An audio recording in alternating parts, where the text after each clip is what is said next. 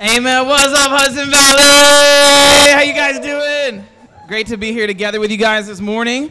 And like, Ryan, everybody has said, it's been a busy couple weeks for us. It's amazing that I'm still standing here before you today. I think I'm running on pure adrenaline because these last couple weeks we had teen camp, which we direct. So we were there a week with Yo Kids, right? And you know how hard that is.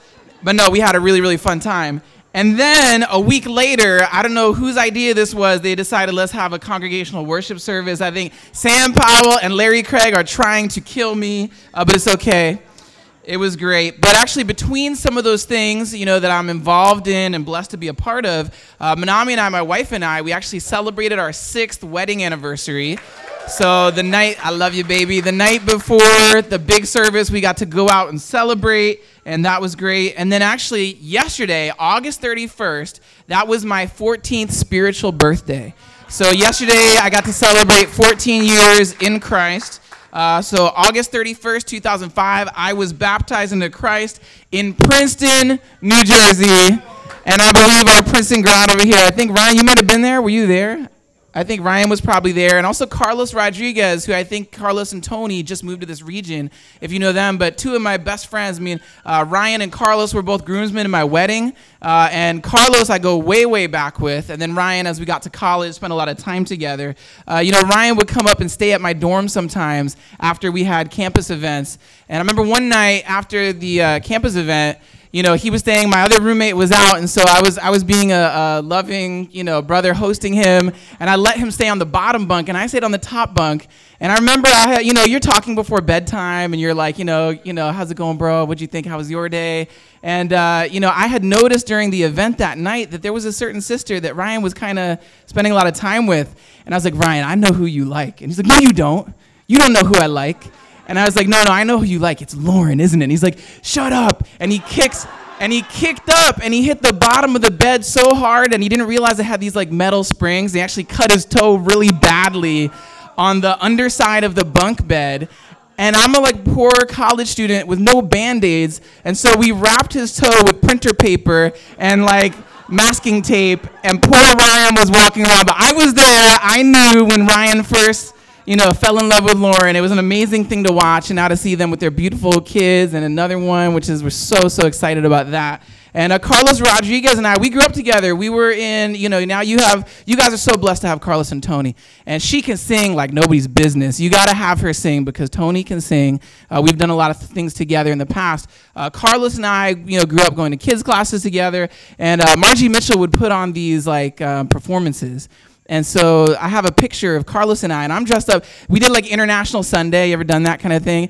And they parade the kids around, and I'm dressed up like this Scottish guy, and Carlos has a sombrero on, and we take this picture, and then Carlos is like, man, they keep putting this sombrero on me. I'm a Puerto Rican. He's like, how didn't they realize this? So you gotta love Carlos. He always spoke the truth in love. But two of my best friends, it's great to be among friends and, great to be among you guys, many friends here and people that we've served alongside for many years. 2 weeks after teen camp, when I went as a camper, because I went as a camper from pre-teen camp, all the way through teen camp, 2 weeks after camp, when I was a junior, I was going into my senior year of high school, is when I studied the Bible and I got baptized. And so now every couple weeks after camp is when I celebrate that time. But I'm saying that to say that God used camp to change my eternal course, to change the direction of my life. And that's why Manami and I are so passionate about youth ministry, because it's literally where you see our youth go one way or another, and God can do amazing things later in life. Don't get me wrong. Teens is not, we believe that, as long as our kids are alive, there's hope. But it's an awesome thing when you see a young person become a Christian. And I want to thank everybody in here, whether you're a parent and you raised the money to send your kid to camp, or whether you volunteered. Beverly is incredible. She is amazing. I don't know where you are, but I love you. She's awesome. Thank you for serving. I said it last week, and I'll say it again, and I'll always say it because you guys have no idea. Lance, I'm glad you went and got a taste of it. Ryan Irby and I used to do, and I think Ryan McCullough and I at one time, we would do teen camp, counsel that, and then counsel preteen young teen camp and do it back to back. That is crazy. It is camp on steroids. I do not recommend it. It was crazy. By the end of it, we were like, what's your name? Who are you? Where am I? It's like, it was nuts. I can't even tell you some of the things that these kids did. It was nuts. Now, like they said, Manami and I, we moved to New York City in the 3 days between Christmas and New Year's. It was nuts, to say the least. On Christmas Day, we were opening presents, and we had no bags packed. And by 3 days later, I had the flu, and we were moving to New York City. It was nuts. And those are supposed to be like holiday days. We were moving for the gospel, and it was great. We've been in Manhattan for about 9 months now, and let me tell you, life is good. We are loving it in Manhattan. People have been asking us. Yesterday, we were at a party with the teens, and someone said, do you like being in Manhattan? I said, like is an understatement. We are loving it. It's incredible. We love New York City. We love the whole tri-state area. This is beautiful. This is incredible. We're so blessed to live in the part of the country that we live. And we love being in Manhattan. Our daughter, Emmy, she's 3, and she starts school this week. She starts 3K, which she's so excited about school. And then my son, Thor, he's about 1.5, and he doesn't know what's going on. He just likes to eat everything in his sight. He will eat your food, so don't let him near it. He's like a dog. It's like, no, down, boy, get away from the table. He will try to eat it. If there's food, he's all about it. Now, I heard that your guys' theme was connect. Is that your theme? So we're going to talk about connect today, because that's your theme. And I want to encourage you guys to start off. You guys are connectors. This ministry, you guys are such connectors. And I really want to lift you up for that, because you do an incredible job connecting with others, whether it's people in the community, whether it's within your church here, whether it's serving the New York City church at large. You guys are amazing relational connectors. This church is phenomenal. Every time I see that you're called on to serve, you guys do incredible things, passionate about Hope Worldwide and serving. Whenever we have a lock-in, a lot of you guys stay overnight to help serve the youth, and we really, really appreciate that, because you guys are connectors, and you love serving God and love serving people. You love serving one another and the community. Jesus was all about connecting, wasn't he? Jesus was a connector, and that's why crowds of people gathered around Jesus, because they just wanted to touch him. They just wanted to be connected to Jesus, because he was a connector. Jesus was connecting. He was all about connecting people to God, as a priest, the pontifex, and also to one another. And that's what we sang the song about. Love the Lord your God with all your heart, your soul, your mind, and your strength. We can get disconnected, can't we? So easily over stupid stuff. Stupid things disconnect us. Even the closest family relationships, we get disconnected because things happen and life happens, and we're going to talk about why. But we're going to read the parable of the rich fool, and we're going to talk about some people that had gotten disconnected. If we want to connect, we've got to learn about, what are things that disconnect us? Luke 12:13 through 21. We're going to read this. It says in Luke chapter 12, verse 13, someone in the crowd said to Jesus, "Teacher, tell my brother to divide the inheritance with me." Jesus replied, "Man, who appointed me a judge or an arbiter between you?" Then he said to them, "Watch out. Watch out. Be on your guard against all kinds of greed.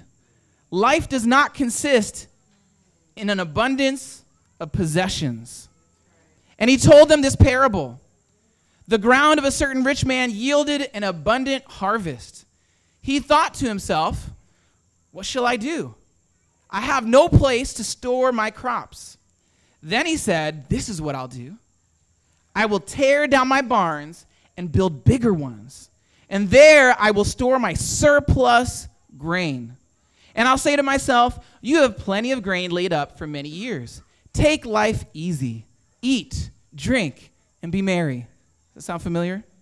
But God said to him, "You fool, this very night your life will be demanded from you. Then who will get what you have prepared for yourself? This is how it will be with whoever stores up things for themselves, but is not rich towards God." Wow. What a storyteller Jesus was. Do you think that got people's attentions as they listened to that story? And it's easy. I know when I focus on that part where God speaks to the man, and it's pretty intense, right? But I think that it's cool. We're going to break down some of the other parts of the story because I actually think that there's some other points Jesus really wanted to make. It wasn't just about demanding someone's life from them. That's not the kind of God that we serve. But he's trying to teach us another lesson here. It's an amazing parable. Do you realize that there are actually two stories going on here? It's like a story within a story. It's like Inception. Jesus, dream within a dream, story within a story. Jesus before Leonardo DiCaprio. Let me tell a story within a story within a story. That was what Jesus did, a master storyteller. So we start off with Jesus and a crowd around him like normal. And a man in the crowd says, "Teacher, tell my brother." Hey, tell him what? Tell him he needs to do this. Tell him, divide the inheritance. You know, the custom of this time would be that the firstborn would get the priority. We know the story of Jacob and Esau. And the blessing, usually priority would go to the firstborn. It was cultural in the Middle Eastern culture in first century. So the firstborn would have had to consent to divide the inheritance. And most of the time, the inheritance that they'd be getting was land. It's not like they had Wells Fargo, Bank of America, you know. They had sheep and goats, you know, and they had like land. So they were land rich. And the fact that this man was asking Jesus to divide the inheritance, you know, we can use some deductive reasoning here and figure out, well, what was this meaning? And it's possible, number one, there's a good possibility that the guy that was asking was the younger sibling. He was not the older sibling. Because if he was the older sibling, he wouldn't be asking Jesus. He'd have had his land and he'd be happy, right? So there's a good possibility this was not the oldest sibling. Number two, there's a good possibility that the oldest sibling didn't want to split the inheritance. Because if he did, then the younger brother wouldn't be there saying, "Jesus, can you help us out? Can you divide the inheritance between us?" And another thing that we can deduce is that the fact that he was asking Jesus to do this for the inheritance to be divided, it showed that the brothers were divided. Do you see what I'm saying? Before the inheritance was ever divided, the relationship was divided. Their relationship was divided. They were disconnected. It's your theme, right? Connected. These guys were disconnected. They were more concerned, this guy was more concerned that the inheritance be divided than that his relationship with his brother was in shambles. You know, we got to think about, what about today? What kinds of things divide people today? What kinds of things divide us? What kinds of things divide brothers and sisters and divide us in the world today? We can think of a big one, politics. I said it. Politics divides people. But when has politics ever given a good solution for our lives? I don't care if you're on the right or the left. Jesus is the answer.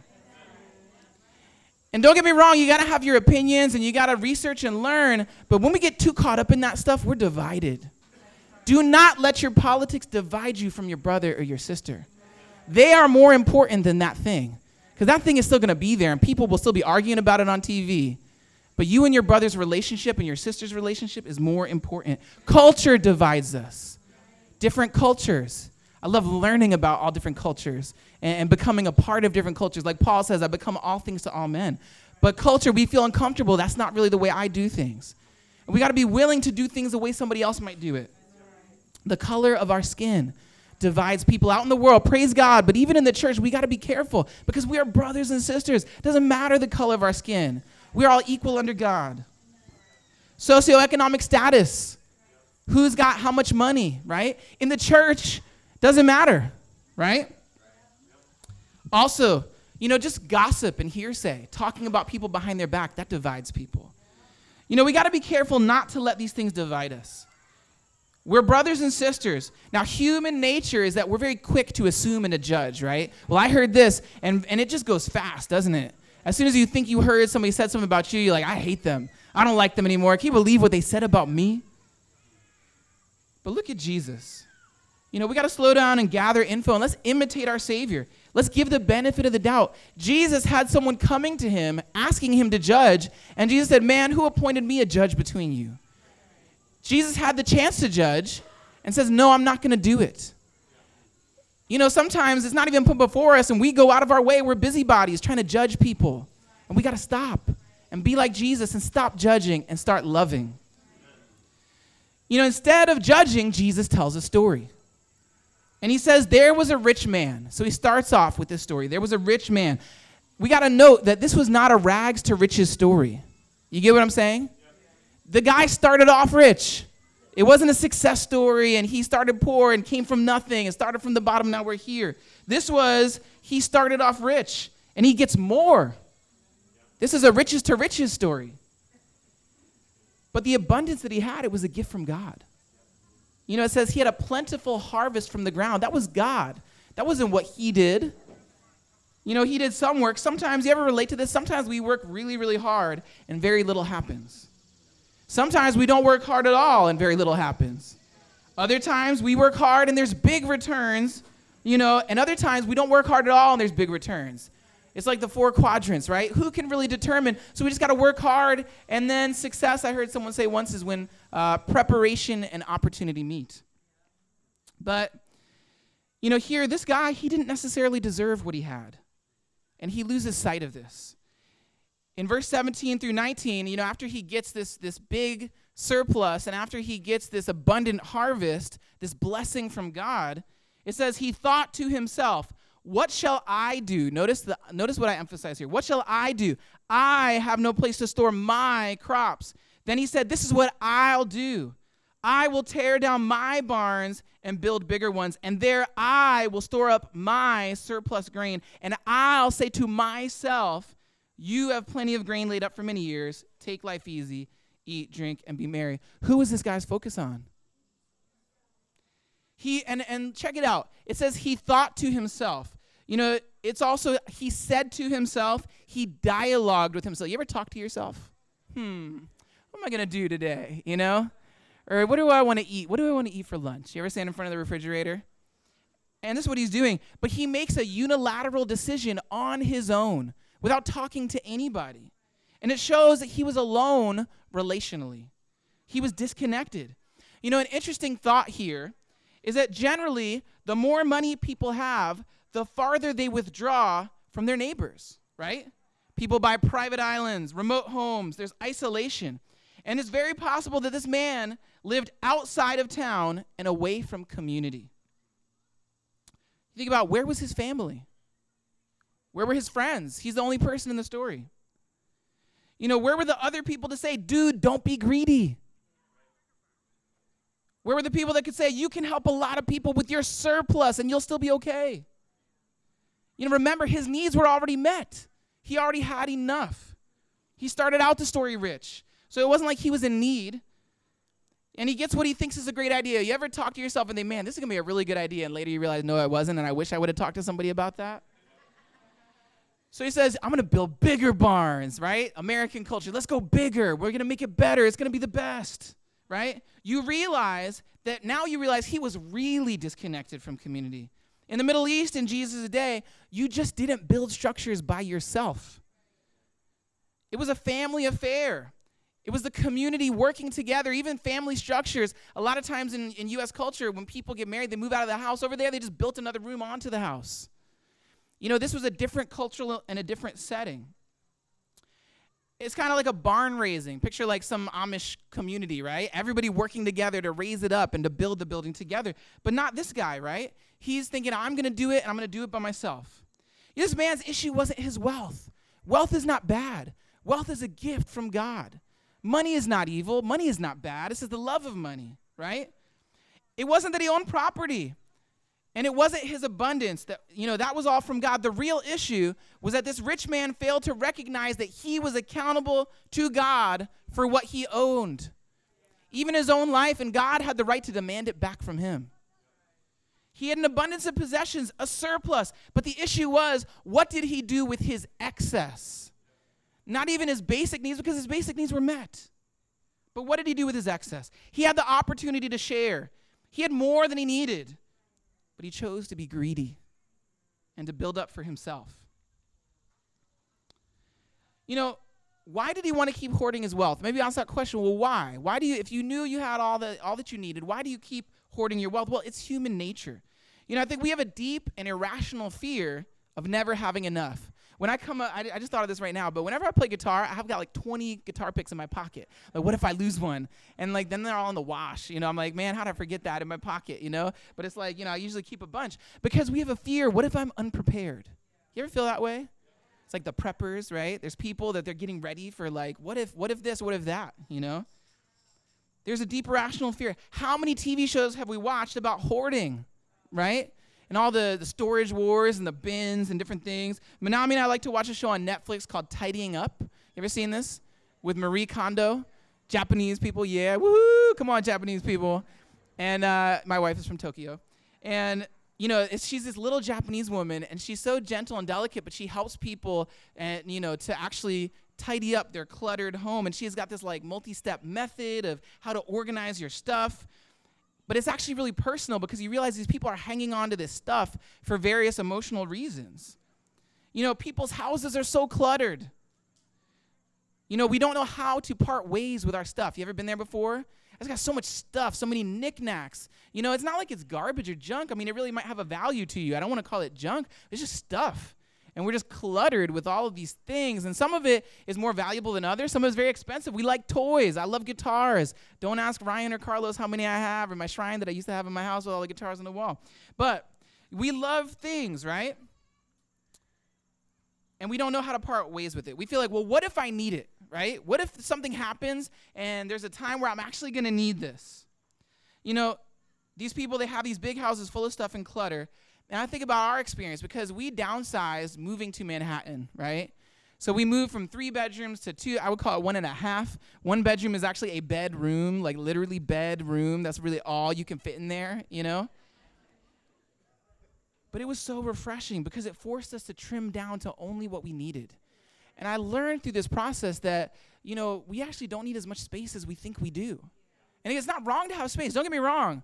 You know, a lot of you are using your space in incredible and amazing ways. But I am saying I learned that I had a lot of stuff. I had 2 and 3 of some things. While there's other people that don't have any of that.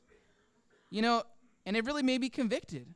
You know, I would hold things and think about what sparks joy. You ever, if you watch the show, you know, she'll tell them, like, hold this thing and think about it. Does it spark joy? And if not, you know, toss it in the other pile, give it away, sell it. But it actually is cleansing to get rid of these things, right? And so I kept reminding myself, even the hard ones, where I'm like, oh, I really don't want to lose this. I would remind myself of Jesus' words in the story. Watch out. Be on your guard against all kinds of greed. All kinds of greed, because there are many kinds. It's not just one kind of greed. He says, life does not consist in an abundance of possessions. We've got to remember that our material things, they're just things. They're just stuff. But it's not more valuable than people and then relationships. How do you measure your worth? Do you measure it by how much stuff you have? I know we've all heard the whoever dies with the most toys wins bumper sticker. But how do you measure your worth? Maybe it's not stuff. How many degrees you have, is that how you measure your worth? Your title at work? Your net worth? The world tells us that the more we have, the more we are worth. But God says you are worth everything to me just the way you are. You were worth everything to me when you came into the world, when you were born as a baby, naked, and you'll be worth the same when you die. God loves us no matter how much stuff we have, no matter how much money we have, whether I went to college, I didn't go to college, where I grew up, where I didn't grow up, what school I went to. God loves you no matter what. The world tells us more money, more stuff, bigger house, nicer clothes, nicer car. And Jesus says that is not how you measure your worth. The rich man chose to hoard his excess and his abundance. What about us? What do we do with our excess and with our abundance?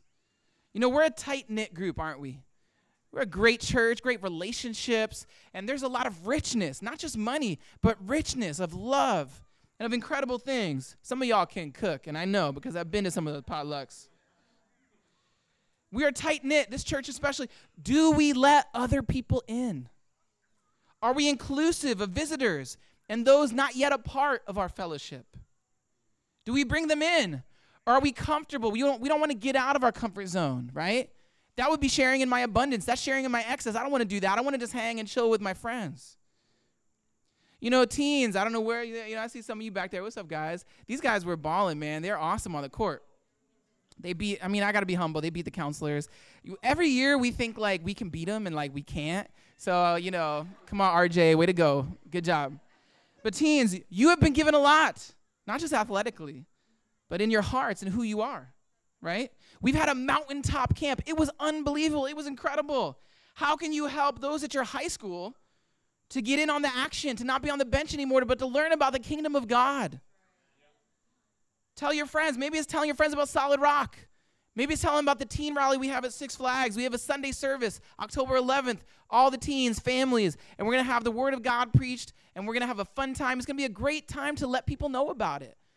But how are we going to share in our abundance? Because you have been given a lot if you've grown up in this church. You know, how are we going to talk about the Bible with our friends? Maybe first you got to read the Bible because you can't give what you don't have. You know, parents, we've got to remain relationally connected. We've heard it takes a village to raise a child, and that goes both physically and spiritually. You know, we can't be like this guy in the story and try to go off and build our kids' life and get them the scholarship and get them these things and get them everything in the world has to offer by ourselves. Parents, don't isolate. Get advice about your parenting decisions. Who do you have around you that you can say, hey, we were thinking of doing this, but it's going to mean missing that. What do you think about that? There are times where, yeah, you know, we're going to miss something from church, but there are other times we got to say, where is our priority and where is our heart? You know, life moves fast, and I know because I have 2 little kids, and it's like, where did he go? You know, like, we're just kind of trying to keep these kids alive, and they're running around, and they're playing, and they think it's all funny until someone pokes an eye out, right? It's all fun and games. Life moves fast, and our kids run fast, and we're just tired from work. We got to have people around us helping us, people that we can bounce our ideas off of, so we're not just like, yeah, I thought that was a great idea. Bigger barns, great idea. It's like, wait, hold on a second, right? And they'll save you from many bad mistakes. Who do you have around you who can lovingly tell you, you know, I get the heart behind it, but that's maybe not the greatest idea. Maybe try this instead. Who do you have that can talk to you like that? You know, we surveyed the teens. I'm on the youth and family committee throughout the whole ICOC, and another group surveyed a bunch of teens, and they asked them, you know, what's the number one thing your parents do to help you spiritually? What do you think they said? Some people thought, oh, maybe it's we have these great conversations, or we have quiet times together, or, you know, it's we spend all this time together. The teen said, the number one thing my parents do to help me spiritually is they make sure I get to church and to the meetings of the body and the teen events. They make sure I am there. Did you realize that's the biggest thing that you can do? That's what the teens are saying themselves. Get them around the body because it means you're having the conversations with them. And it means that you're spending the time with them. And it means that they're building the relationships that they need to build. But they said, Mom, Dad, make sure that I'm there, even in the times that I'm fighting you. I fought my parents tooth and nail. I didn't want to go half the time, but I'm glad that they lovingly, you know, decided to stay firm with me and lovingly would ask me and keep putting it out there to me because it gets discouraging as a parent. You know, as we close, Hudson Valley, you are rich. You are so rich. And I'm not just talking about money. I mean, you are rich financially. Amen, amen. However, you are rich with time. You got more time than you think. You are rich with experience. Many of you have been Christians many, many years. You are rich with spiritual knowledge. You're rich in love. I've experienced that. You're rich with compassion. You're rich in relationship. You are spoiled. You have an abundance. You have an excess. You are rolling in it. You're balling. You've got a surplus. Let's not just store it up for ourselves. Let's connect with community and be rich towards God and our neighbors. Amen.